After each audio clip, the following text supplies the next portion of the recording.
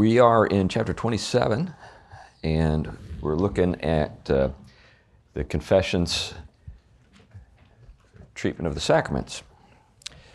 So we addressed the first paragraph last week in this chapter, and now we're going to take a look at the next couple, I think. Maybe we'll get all the way through, I don't know. We'll see. We go as fast as we need to and as slow as we need to. Let's pray. Father, thank you again for the beautiful day, and we're grateful too for this work that we have been given by men who sought to summarize Scripture, to nourish the church and glorify you. We pray that you'll help us as we reflect upon it, knowing that it's not Scripture per se, but it's an attempt to summarize Scripture, and help us to understand in such a way so as to grow in grace and knowledge and depth of insight. In Christ's name, amen. Okay, so this particular paragraph is kind of the heart of things. There is, in every sacrament, a spiritual relation or sacramental union between the sign and the thing signified, whence it comes to pass that the names and effects of the one are attributed to the other. This is where many Christians part ways with each other, is concerning this very thing. How are we to understand the relationship between the sign and what it signifies? So, we have different theories that have been developed, theologies of sort of sacramental theologies. And one of those is one that perhaps you're familiar with, transubstantiation. Anyone here familiar with the term transubstantiation? Those of you who have a Catholic background, I think probably have heard it used. Now, transubstantiation is very clearly a Aristotelian way of understanding the sacrament. So let me explain. So you have what you have on the surface, which is the accident, and then what you have is beneath the surface is the substance or the essence. And in Roman Catholic teaching, what you have is a transubstantiation of the substance, the essence, or what's beneath the surface, even though the accident, what's on the surface, doesn't change. You get what I'm getting at? So what you have is literally the body and blood of Christ essentially or substantially present in the host. Now you understand why the term host is used. And consequently, you're dealing with a pretty literal way of thinking about this relationship between what the sign is and what it signifies. Now, I'm happy to reflect on that a little bit. The fact that it was Aristotle, sort of an Aristotelian approach to understanding things tells you something. What it tells you is that this is a later development. Aristotle was something that people in the first, say, 1,000 years of the Western world were not familiar with, or they knew who he was, but the works of Aristotle had not been recovered. That came later. So this is an interesting thing. So you have some people who are saying, this is like a new thing. This is like a new development. This is a new way of thinking about it. And they're right. But what it's intending to sort of address is a very, a central question is just what is the relationship between the sacrament, the sign, and what it signifies? Now, let me take you to another extreme. The Zwinglian view is the product of developments in the 14th century known as nominalism. Now, this is, again, kind of a new development. So nominalism was an approach to understanding the relationship between words and what they signify, or signs and what they signify. Universals would be another way to talk about it. So the realist position, which is the position of the Church Fathers, by the way, the early Church Fathers, is the understanding that there is a real connection between signs and what they signify. Hence, realism, there's a real connection. And you know, how that works isn't something that lends itself to close scrutiny. It's not like something that we can kind of prove scientifically, you know, that kind of thing. So nominalism just means names alone. So the nominalists didn't believe that words actually tapped into universals. They were just kind of culturally conditioned arbitrary signs that were all agreed upon by a particular group of people. Now, we live in a nominalist age, very clearly. Can you see some evidence for that in our current discussions with regard to names? Right, you know, they don't actually refer to anything really except conventions, social conventions. So the only reason why, you know, him and her, you know, refer to what they do is because we live in a society which has said, well, this is how you're supposed to use these words. In other words, it stops there. It doesn't have any further sort of justification. Whereas the older view is that, no, there's a real connection to something universal, maleness or femaleness, right? Now, we have something here in the opening of John's Gospel that's fascinating because in the opening of John's Gospel, there is a very explicit set of statements about the sign and the signified. Are you familiar with what I'm getting at? In the beginning was the Word. So let me take you there so I can say, not making this stuff up. These are considerations, in other words, that go all the way back to the New Testament. These are things that the apostles were actually addressing. In the beginning was the Word, okay, the sign. And the Word was with God, the signified. And the Word was God. There was a union between the sign and the signified. They're distinct, but they're not. Two persons, one essence, one substance. This is a very classic way of talking. And the term that we translate into the English word is logos. And by the way, it has a long history before John used it. It's got a long history in Greek thought, and it addresses the very thing I'm talking about. So logos can be translated either word or reason. Logic, logikon is a form or a variation on logos. You know, our ability to kind of think reasonably is due to the fact that there is something out there that's real that has ordered the world in a way that we could say is reasonable, and consequently we can apprehend it because we possess reason and we can describe it. Because the word means both, word and reason. Now, the association of this with Christ is the fundamental kind of explosive thing. So that was already understood. The relationship between reason and word was already understood. The relationship between the sign and the thing signified was already understood. The thing that is the revelation here is Christ, is the Logos. That's the new thing. That's the revelation. That it's not just an impersonal thing, force. It's actually a person, the second person of the Trinity. So anyway, now I'm in really deep waters, but you know, this is what this particular chapter of the confession is getting at, the spiritual relation between the sign and the signified. Okay? Now, the nominalist view is there's no real connection. No real connection. It's just in your head.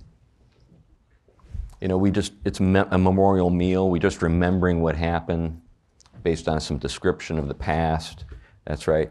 And so there's no real spiritual connection. This is where we as the Reformed disagree with our Baptist brothers, because our Baptist brothers and sisters have a nominalist understanding of this, a Zwinglian understanding of this. Sorry to name names, but this is just the way it is.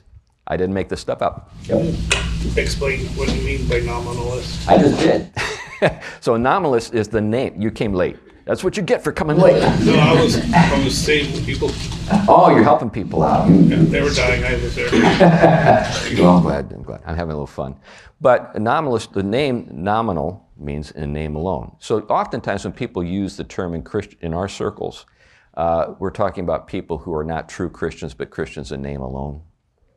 In other words, you're just a nominal Christian, which means that, maybe you were born into a household that was Episcopalian. I'm having some fun. I was born into an Episcopalian household, so I'm having fun. But anyway, but you get the idea that, we just call ourselves Christian because that's, we're a Christian family, a Christian nation, but we don't have any genuine Christian faith. It's just a name. It's a name alone. But the term in the history of Western thoughts is something specific to a particular way of thinking that developed in the 14th century. John Duns Scotus, William of Ockham, Occam's razor. Anyone here ever heard of Occam's razor? Okay, what is it cutting away? It's cutting away the real or the universals, so that all you have are the names. And the names, again, are just conventions, arbitrary, just what we'd agreed upon. Everything, so like when you say, I saw a leaf today, this is a classic illustration. What comes to mind is leafness. I know it's goofy, it sounds weird, leafness. But according to the nominalists, that's a generalization and doesn't get at the particular leaf. So the leaves are all just kind of like individual little things that they really should all have their own names. I mean, even every atom, even every electron should have its own name. It gets to the point where it gets kind of silly, right? But in terms of human society, we have to generalize because we can't have names for everything. But again, it's just a generalization. And who has the power to decide what the things that we're talking about should be called? And this is where the postmodern, it's just all a bunch of power politics when it comes to language comes in. But anyway, this is a working out of a set of ideas that took a long time to get where we are today. Yeah, Brittany. If the nominalist position was true, how does, and I don't remember where the passage is, how is it true that those who take the body and blood of Christ can actually get sick if they don't take it properly? If there's no connection between the same thing signified. And well, that's a great point. I don't know, since I'm not a nominalist and haven't really tried to work it out. I'm a realist, just so you know. Yeah, Tom. What are the implications? Well, the implications are that you devalue the sacraments, if we're talking about the sacraments in particular. It's not as essential as some other people think it is. So like in our church, our particular church, we receive the Lord's Supper every Sunday because we believe there's a real spiritual thing that is going on there, and that there's a grace that we enjoy as believers that is communicated to us through the communion, right? So because we have the Reformed position is a realist position. In other words, we believe that there's a real connection. Yep. Does nominalism under, what's the word I'm looking for? Does nominalism degrade virtue? Ultimately, so you just brought up the Reformed and the Baptist. So nominalism, what I'm seeing the fruit of in that realm is that they have communion once a month, and it really actually wouldn't bother most of them in there if they had it once a year.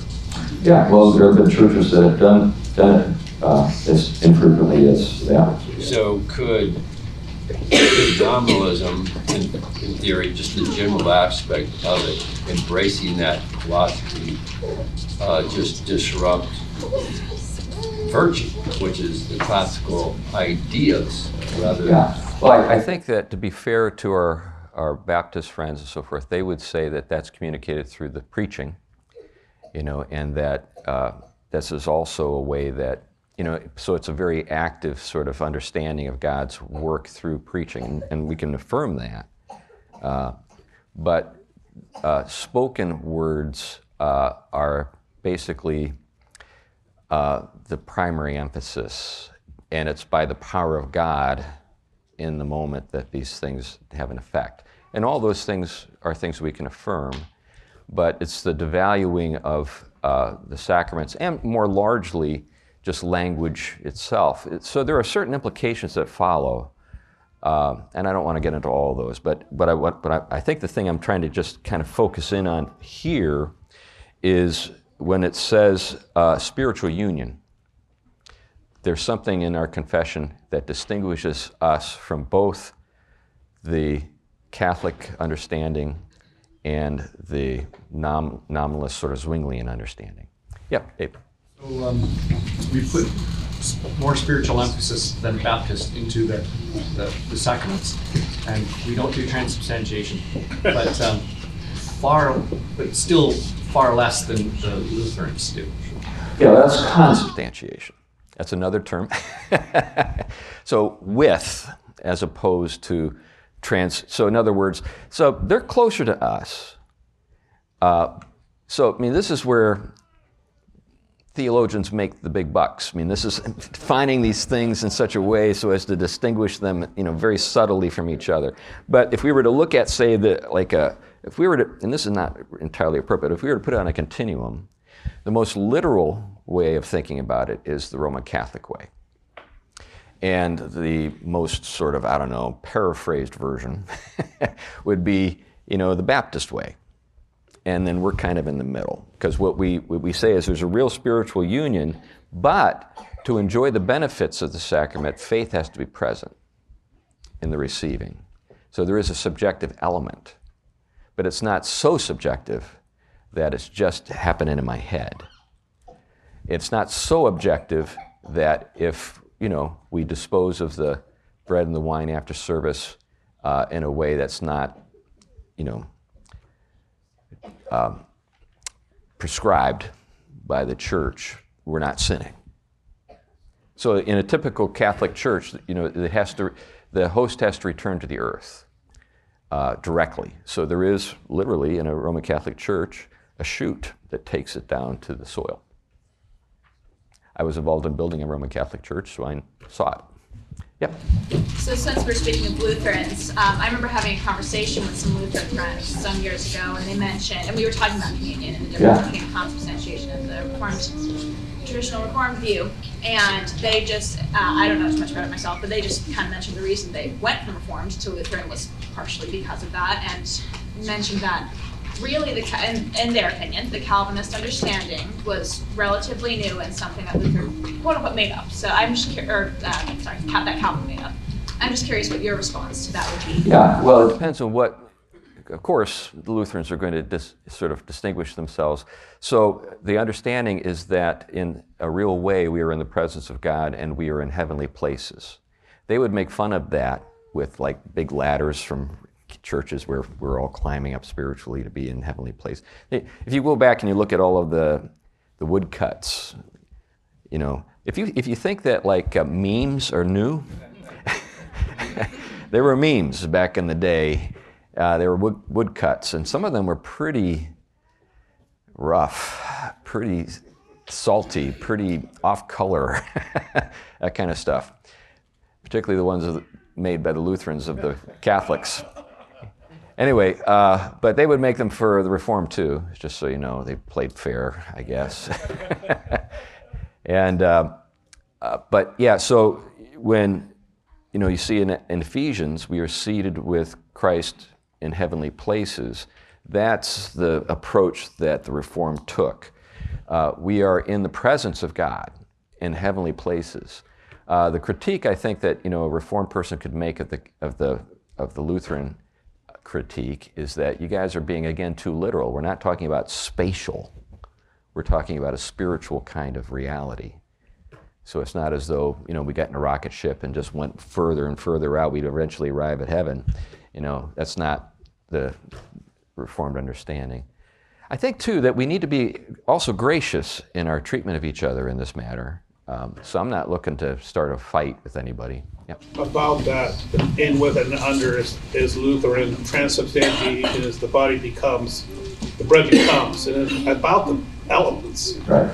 So what happens to the elements?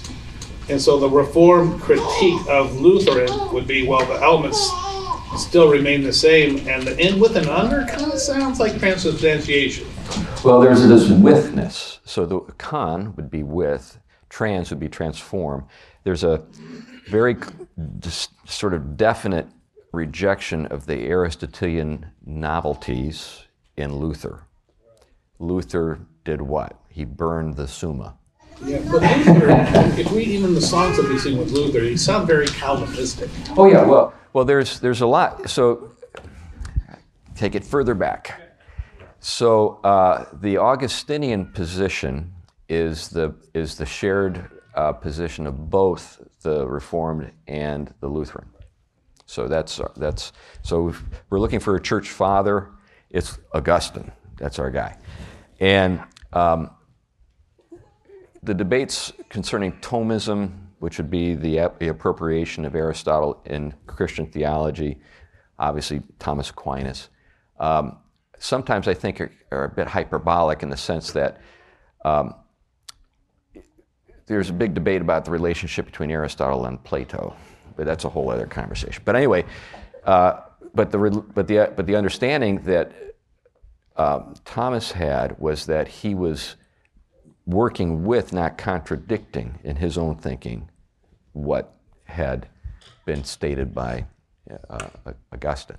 So it's not like we're rejecting everything. But it is true that that Luther was an Augustinian monk. That's not a mistake. That's not an oversight. What happened within Catholicism is there was a battle, kind of theological battle between these two wings, and the Augustinian wing was eclipsed by the Thomist wing, and the implications was that there were a bunch of people who had a more kind of Augustinian outlook who were out of favor, and many of them became Protestants. Or die. Right. So this is kind of the sort of the inside baseball of church history, and I know it's maybe a little bit disconcerting, but it's just the way it worked. It wasn't the whole thing. You know, there were certain things that I think Luther did recover that even had been lost sight of, you know, in sort of the Augustinian wing of the church. But that's what happened. And you can, if you're really interested in it, there's lots of books. I'm just giving you a quick summary, maybe too kind of crude, but anyway. But the main thing is that what we are intending to promote here is there's something really going on in the sacraments. It's not just in your head, and it's not just in the thing. In other words, it's in reality itself. And that would be a critique of the transubstantiation view, is that the change is, you know, kind of happening kind of in this object, the bread and the wine. Whereas the other view, this view, and the Lutheran view, is there's a spiritual connection. It's not as though we're trying to analyze the object itself and break it down into two parts, which is what you have with the transubstantiationist view. There's the essence beneath the surface, and then there's the accident, or what it appears to be, and this essence has actually fundamentally changed. Now, if you believe that, obviously you're going to be very careful about how you handle those elements, right? Which is exactly what you see in Roman Catholicism. You're very careful about how those are handled, what's done with it, that kind of thing. You know, in the Zwinglian view, you know, you might say, well, let's just use Coke and saltines, you know, that kind of thing. It's just become so loose, and I've actually seen groups do stuff like that. where it just becomes, well, what's the difference? There's no significance really. But so what we're saying is that there is a real connection. So we've been talking about the Lord's Supper, but is the same thing true with baptism? So the Catholic, in the Catholic faith, they attribute to baptism more than certainly we would. Well, there's holy water. So something has happened again, and it's not appropriate for you to use that water ever for anything else. That's. And also in terms of what it accomplishes. Yeah, there's this kind of a sacerdotal kind of thing. And that's kind of what we get into with these next few paragraphs, is how to understand that. But the sacerdotalist view is almost like it doesn't really matter how much or whether there's even faith present, the grace is communicated. So within the Protestant view, faith has to be present in order to receive the grace. Within the Roman Catholic view, there's much more of a sort of, well, it doesn't matter whether you believe in uranium or not, it's radioactive. And you handle it and it affects you in a good, bad or way, that kind of thing. Yeah, Mark? So the Reformed faith views the Old Testament covenant having sacraments and signs and so forth. Right. Do they ever have the same arguments? Are they Zwinglian in the Old Covenant? And yeah, that's an interesting thought. No, we do believe that those sacrifices were efficacious, but because they were pointing to Christ. So ultimately, it's Christ that was the referent. In other words, what was signified, even though the people in their own minds weren't aware of that. They were thinking, okay, this is what we have been commanded to do. We believe that if we do these things, we will receive what's been promised. But it's not as though, there was a sacrificial system in the Old Testament that worked on its own rules, and then in the New Testament there's a different reality. It's again, this is an Augustinian way of describing it. The Old Testament is the New Testament concealed, and the New Testament is the Old Testament revealed. So there's a continuity. God's only got one people. There's only one Savior. There's only one mediator between God and man, and it's always been the case. So if they were participating of the Passover, it'd be a realist view. Yeah. So now that means there have to be genuine faith present, and maybe the faith was very undeveloped because they didn't know what we know, but there was still a belief that God has blessings for us if we do as we're told, and this has efficacy. It actually accomplishes something, meaning the atonement, right? Other thoughts? I know I've gotten you all thinking, and now you'll all buy, books on, the sacramental affection. I thought because of this. That's not. I'm going to try to be quiet, and then you bring things up. It's your fault. Back to the Old Testament, efficacy of depends on it's just the faith and the presence of the Spirit. I think that's part of what's here. And as it relates to now, and we have supper, and this is probably a Lord's Supper question, so I can wait, but in terms of candidates for the supper meal, it seems like the Old Testament saints would have been candidates for the supper, because they did actually take it by the virtue of the Paschal Lamb, and yet their understanding of it was less than ours. I guess what I'm saying is there could be a very small amount of understanding. This is going obviously to the Paedo community question. There could be a very little, maybe none, in my estimation, at all, because of understanding what this is, not requiring them to have some kind of theological foundation to say, okay, now you can take the supper. Yeah, I think that's a whole can of worms you just opened for us. Well, you can just say that. No, let's talk about that a little later, though. But I think that, so if we understand, and this is the Christian position, really, that Christ is the fulfillment of the law, that everything in the law, in some sense, is referring to Him, including Passover, which again is very specifically connected to the Lord's Supper, right? That's when it was instituted, right?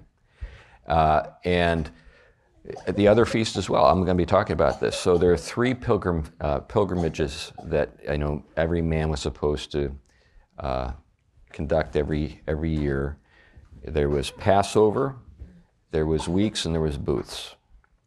So you say, okay, how does, we get how Christ fulfills the Passover. Christ is the Passover lamb. He gives his life. His blood is spilt.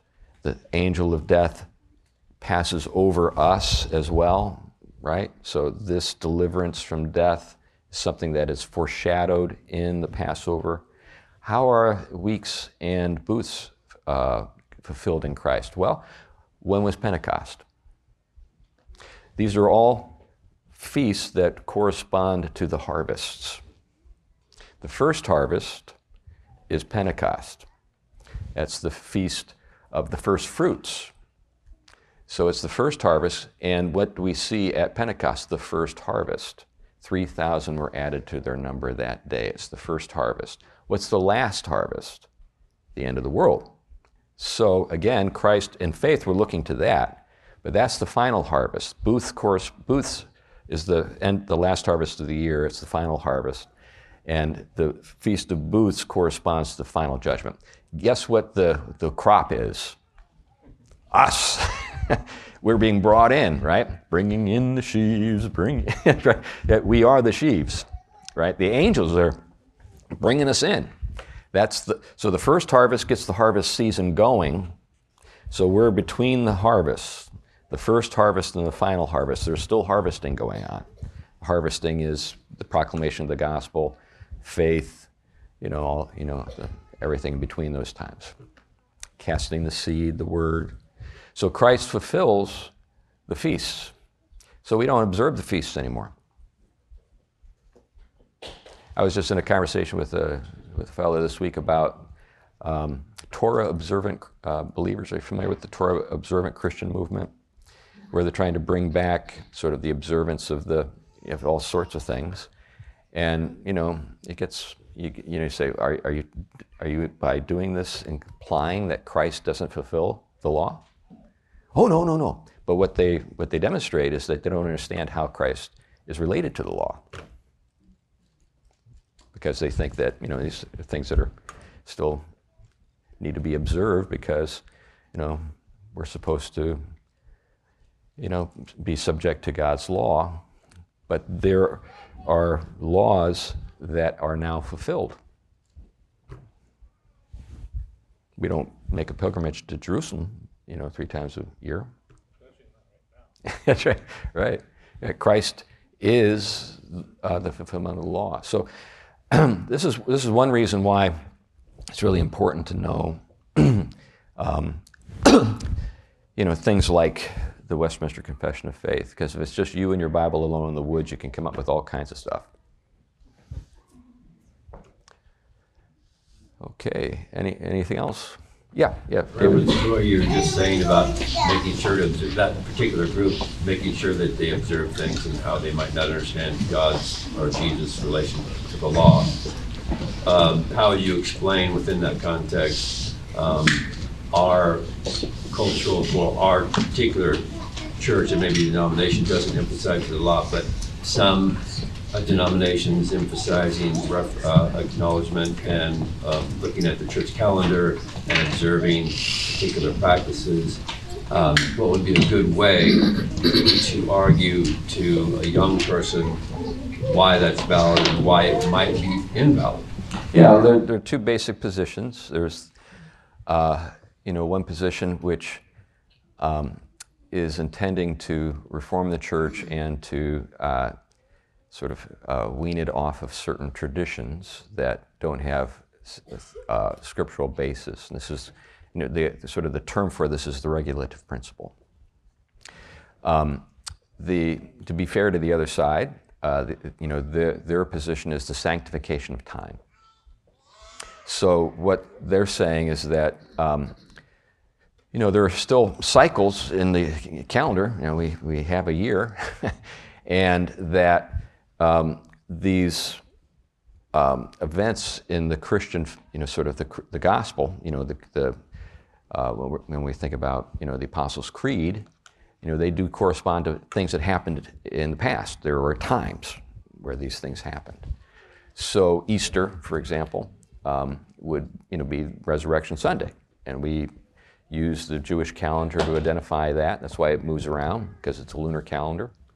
And so Easter is a way to think about sort of the cycle of the year within a Christian framework and sanctify it and say, okay, this the same thing with Christmas. There actually it wasn't because of there was some pagan festival. In the early church they calculated that this was the date. It had to do with a whole way of understanding the Jewish beliefs about when prophets were born. It was, anyway, it's a long story. But anyway, it wasn't arbitrary, and it wasn't just taking the winter solstice and using that and Christianizing it. But that's the argument for that. Now, of course, you can kind of fill it out because everybody has their favorite saint and that kind of thing. But in terms of the most sort of basic framework, that's the idea. And so Lent would be an example of 40 days of preparation, right, before Easter. Again, recalling certain scriptural practices and ways of thinking. But, this is not a thing that's been resolved. And even within the confession, this isn't addressed, because there were people who were on different opinions, had different opinions about that.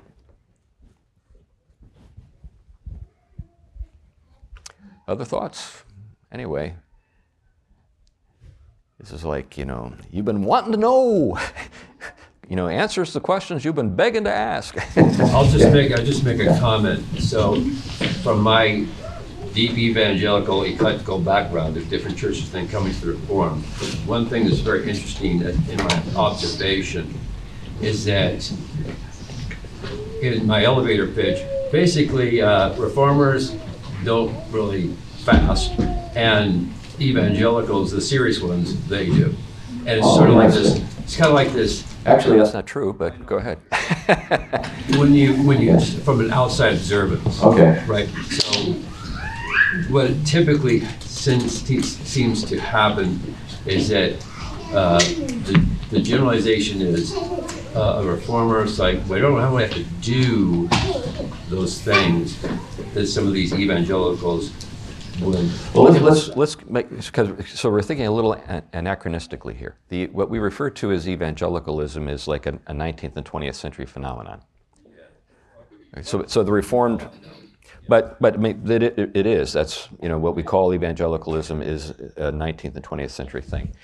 Before that, you have if we're talking about the Reformers, we need to kind of be clear about what we mean. There is the magisterial Reformers, which were the first theologians of the Reformation, people like Luther, Melanchthon, Calvin, etc., who were very knowledgeable and conversant with their Catholic adversaries. They were talking in terms and to each other in ways that they mutually understood. Yeah, but today there have been people. I don't think that the Reformed have ever said you shouldn't fast. No, it's an implication. So, for instance, in the evangelical world, read your Bible and pray every day. The implication is, if I don't do this, I'm actually in danger of going to hell, but that will never be preached from the pulpit, never stated from an elder, but everybody knows it's true. That's the implication. Yeah, and then when you go over to the Reform, it's almost the opposite. Yeah. In its implication, but never stated from the pulpit. Yeah. Well, I'll state it. But there's there's a difference between theology and folk theology. I don't know if you've ever heard this referred to. So, for example, most people, when they think about Catholicism, think about their Aunt Susie and her, statue of Mary in the backyard, in the rosary, and they would say, she's an authority on Catholicism. Actually, she's not. She's not actually a good source of information. What she's got is some understandings. I pray to Saint Joseph or whatever, but if you actually kind of read the people who, Roman Catholics state these are our representative theologians, you'll say, no, that's not actually how it works. And so this was a lot of fun. When I was teaching philosophy, I taught lots of people from different backgrounds, and I was always correcting Catholics on their theology. It was a lot of fun. And, no, that's not actually what your church believes, that kind of thing. Because folks, but the same thing's true for every denomination. It's not as though we can those silly Catholics. No, there are Reformed people who are kind of goofy, and there are evangelicals who are kind of goofy. And if you do the work of actually figuring out, okay, so thinking about evangelicalism, it's 3,000 miles wide and 1 inch deep. It's just it's not a very cohesive thing and deep thing, but there are different sort of branches, and each of them have deep roots. You can think about it that way. So it depends on which evangelicals you're talking about, how faithful they are to their particular theological tradition. But in terms of what sort of is the ethos, sort of the popular understanding, you're right. I mean, that's often the way people think. So like my mother-in-law, I love her. She's Wesleyan, she doesn't know what that means. And she's got lots of strange notions that have nothing to do with her theological, the theological position of her church. And that's folk. Yeah, she's got folk understandings. And, she's 90 years old. I'm not going to, torment her. She loves Jesus, and I think it's great. Go for it. It's not actually the way it works, but, that kind of thing. But she knows enough. She's she knows enough to know that I love Jesus. Jesus died for me. He rose from the dead. Great. I'm not going to try to make her a Calvinist on her deathbed or something that's going to make a difference in terms of her eternal destiny, that kind of thing. Occasionally I'll correct her on a matter. I say, no, it doesn't quite work that way, Mom. That kind of thing. But when we talk about what do Christians have in common, there's actually a vast amount of stuff that Christians have in common from the various theological traditions. And those are the things that make us Christians. In other words, even though we disagree on particular things. So we can disagree with our Lutheran brothers or our Baptist brothers or even our Catholic, folks, friends about what's going on in the sacrament and still trust that God is going to save that person. You get my drift. Now, there are some folks who don't think that way. Some folks who think, unless you're part of my particular communion, you're doomed. So I had a fascinating kind of thing. So I've got lots of friends in all these. I'm an editor for a journal called Touchstone, and there are there's the editorial board, there's the senior editors, there are 12 of us, and there are 4 Eastern Orthodox guys, 6 Roman Catholic guys, and the rest of us are Protestants. And it's really a lot of very direct talking behind the scenes to each other about these things. But within, say, Catholicism, there was this piece that Carl Trueman wrote for First Things. I don't know if you're familiar with Carl Trueman, but he's a Reformed theologian of some note.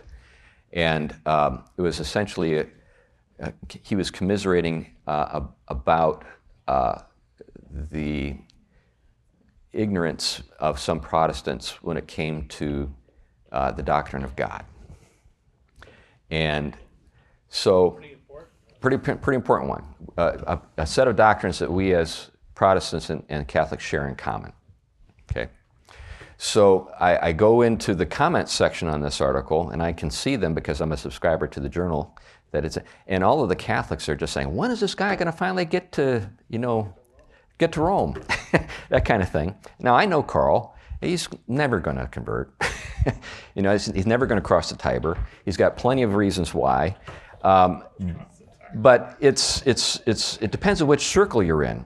The people, why does this person fail to recognize that the only true church is the Roman Catholic Church or something like that? Which is what Trent says. Yeah. So these critics of Karl can point to that. The problem of evangelicalism was suggested by Hilaire Belloc in his view of the unity of the church, and the Protestant movement would become, before his time, I think this was before evangelical. It was early 20th century with Hilaire Belloc. Well, then he was already seeing it and saying, see, aha, this is what you produce, Luther and Calvin. Yeah, well, that's not an unusual argument. It's been revived by a guy named Boyd here recently. The Unintended Reformation, I think, is the book he wrote. But anyway, it's an old argument. I don't think it follows. Hilaire Belloc is fun. He was a friend of G.K. Chesterton. He wrote a book about it's a collection of children's stories where all the children die because of their disobedience.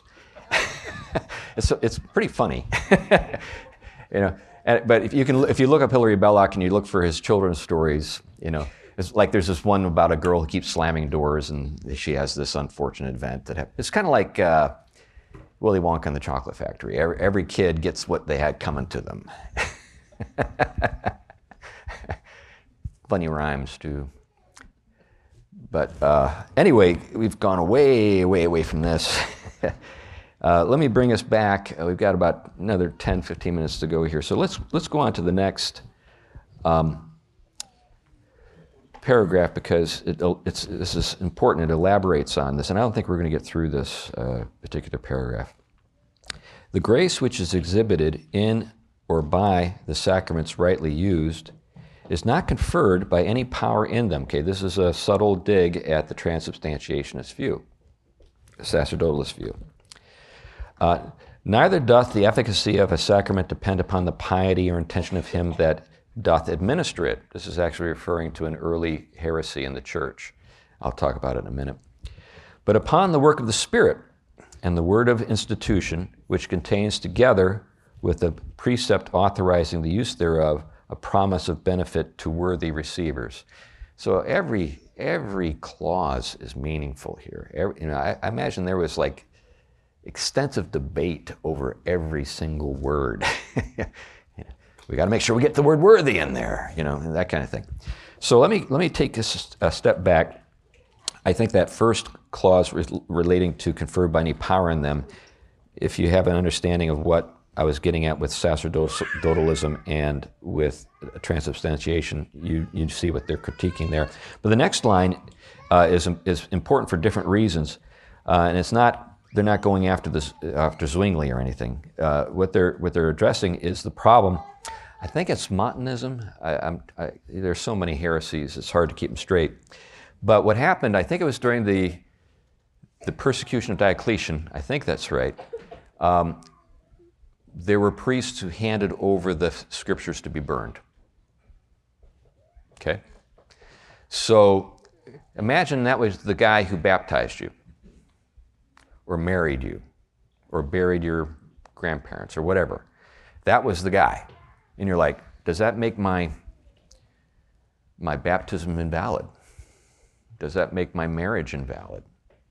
The fact that this person betrayed the faith. So this was a big debate. And it was resolved in the way that we see here. It's not the piety, in other words, the virtue or even the obedience of the man who has administered the sacrament. It's based on the work of the Spirit, the words of institution, the promise, implied in the words of institution, so forth. So you don't have to be rebaptized because your priest handed over the scriptures to be burned. It was a valid baptism because it was done in the right way in the church. See how that works? So that's what it's getting at. And it still happens today. Like let's say you have a pastor who apostatizes. And like you've been listened to him preach for 30 years. Does that mean everything he ever said was worthless? No. It's because it's not his words, it's not his work. There's the Spirit at work, there's God's scriptures, that have been proclaimed and expounded on. Yeah. Which epistle is it that Paul talks about that, where some are using it as an opportunity? Right, yeah. Is it Philippians? But anyway, yeah, he's talking about, here I am in prison. There are people out there stirring up trouble. They're preaching Christ in order to make it rough for me. Now you're like, how would that work? Well, think about it this way. So let's say you're in prison for promoting, free elections. And, they're trying to figure out just how much trouble have you stirred up for the authorities. And there are a bunch of people who just hate your guts, and they're out there, repeating everything you said to try to stir up the crowds to kind of create a situation in which the authorities say, we gotta send a message, we gotta execute this guy. That's the situation Paul found himself in. And then Paul says, hey, you're the proclaiming Christ. It's false motives. They're not actually trying to convert anybody, they're just trying to get me. But at least Christ is preached. That's the reasoning.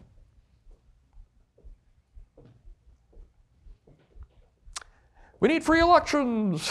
That was my illustration, but that would be a good thing, particularly if you're into democracy. How does that connect with the concept of the difference between Roman Catholic baptism and Protestant baptism? It may not depend on the piety of the person performing the baptism, but if you look at a Roman Catholic baptism, some would say that that's not even done right in the first place, so it's not even valid. So I guess it would mean in terms of how it was not done correctly. Do you have a particular thing in mind? So, basically water in a Trinitarian declaration is understood as being the correct way. So if water is used, so for example, the Baptists would say, no, you have to, full immersion. Now here's the fun thing. What about the Orthodox? They do full immersion with babies 3 times. Have you ever seen them? It's a lot of fun, particularly the Russian Orthodox Church, because it's very masculine. And you see these women are like, ah! And it's like, Father, Son, Spirit. And hands the baby back to the mother. She's like, Anyway, we don't do that in our church.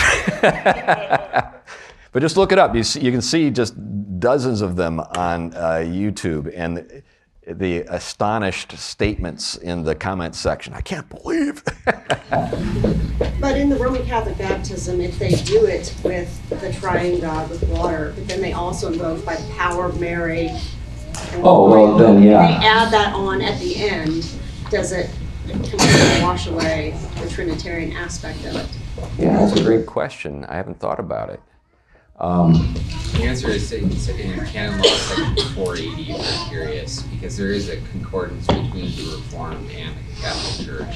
Right. Signed, I believe, in the mid-50s. Yeah, I remember hearing. Yeah. So, as I understand the law, the act is considered to be complete at the time that the water is applied. You need to really read the details, and so everything else is considered nice to have. In a contractual sense, it's surplusage. Gotcha. So in other words, the Reformed position is the essential thing occurred. Right. Once I sign your document, like for example, I'm buying a car, I have to say, when you give me the keys, that's not when the contract happens. It happens when I sign. Gotcha. It should be noted that I was told to be quiet, but that neither Calvin or Luther rejected the baptism of the Roman Catholic in their time. Yeah. And that was an Anabaptist movement that rejected the baptisms, I think. Yeah. And another thing to note, too, is that the veneration of Mary became more and more of a thing in the 19th century. So this is kind of the thing that is also interesting to note, is that there are a number of ways that the Orthodox Church are on the same page as we are in our criticisms of Rome. And that's one of them. So the Orthodox, are on the same page with us with purgatory, with the status of the Pope and Mary. Yeah. Would a child's baptism in the Catholic Church be valid? Well, that's what we were just talking about. Yeah, so if a person's been baptized, the question is, do we have to rebaptize a person? Now, in Baptist circles, yes. They would rebaptize our babies. So you could say that, we have the most inclusive, sort of disposition. Now, within this, because, and the reason I haven't answered your question directly, Jennifer, is not because I'm trying to fudge, but there's disagreements, even amongst Presbyterian elders, about whether or not to receive Roman Catholic baptism. Yeah. I read a book on infant baptism years ago. Actually, my wife and I did. And in that book, I never knew this, but like you said, the Baptists wouldn't accept another Baptist baptism. They would baptize the person again, say that church has it has some shortcomings, so you need to have them. And it would go on. Sometimes you'd be baptized 3 times from 3 different churches because you left one church to go to another church. And I just thought that was kind of crazy, and I never really thought about it till now. I guess call it baptism inflation or something like that. Anyway, David. Interesting thing on baptism, I didn't actually think about baptism the way the Reformers did till I obviously came here. But when we got baptized so our mindset was, wrongly I believe, we would get baptized so we could show everyone and God that we were now dedicated to Him. Yeah. And that's why sometimes we would get baptized twice, because now we really mean it. Yeah, because it's what is it the baptism referring to, which gets us back to the sign and the thing signified. So if the thing signified is the saving work of Christ, it's pointing to Christ and His saving work, not my faith. Now, the fact that you are bringing yourself to be baptized is a demonstration that there's something going on in you. Hopefully, it's faith. But again, we can't even really be sure. We can make some judgments based on behavior, but we're in for some surprises on the last day, we're told. Yep, Mark.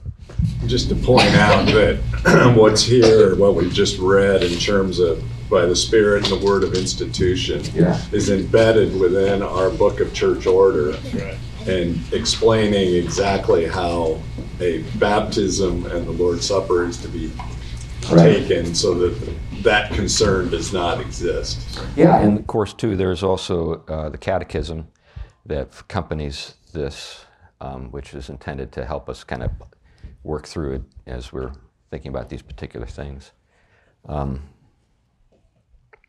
I was going to say something I wanted to say sort of as a way to put a bow on things.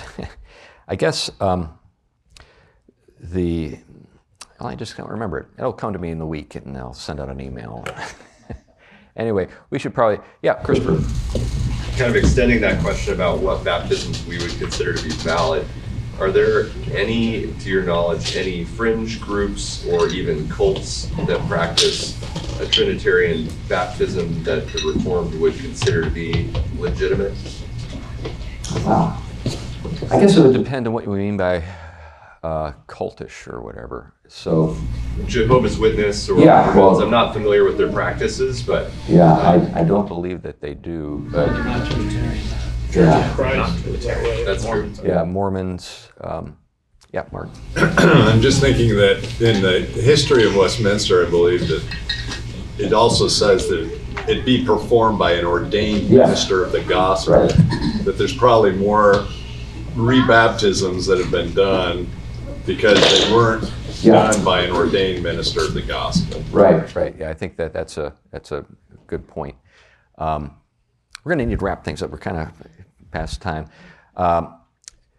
Just along that line, sometimes within certain circles, you have so much sort of loosey-goosiness. Have you ever seen the film The Apostle with Robert Duvall? He baptizes himself, throws himself into the river. I baptize you in the name.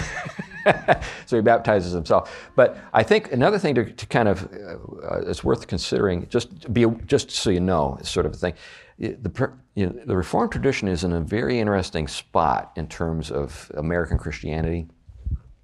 So within American Christianity, it's like every other Christian group can relate to us, even though they don't relate to each other very well. So like, for example, I'm able to interact with Lutherans and with Roman Catholics and with Pentecostals and with Baptists, but you very seldom ever see a Baptist having anything to do with a Lutheran. If you get my drift. We're in this is one of the reasons why the Reformed tradition, particularly the Presbyterians, have had such a remarkably outsized influence on our nation. It's one of the reasons. It's just because we're in this really interesting spot where it seems like every other branch of the Christian church can relate to us, because we're sacramental enough to pass muster with some people, but we're evangelistic enough to pass muster with others. You get my drift? It's sort of like, depends on which group we're in at the moment. Oh, how right. Yeah, well, it's a interesting phenomenon. Anyway, well, let's pray. Lord, we know we've just touched the surface of things, and there are many things that we could have gotten into with this. It's a very rich subject, and we always feel inadequate for a range of reasons when we come to think about these matters. We're glad, Lord, that the efficacy of these sacraments are not entirely up to our understanding. Our understanding is important, but it's not as though a poor understanding or an incomplete understanding prevents us from enjoying the benefits of the sacraments. So we're glad for that. We do pray, Lord, that you'll help us to understand these things better, but in such a way so as to glorify you, not to puff ourselves up, nor to create division in the church. In Christ's name, amen.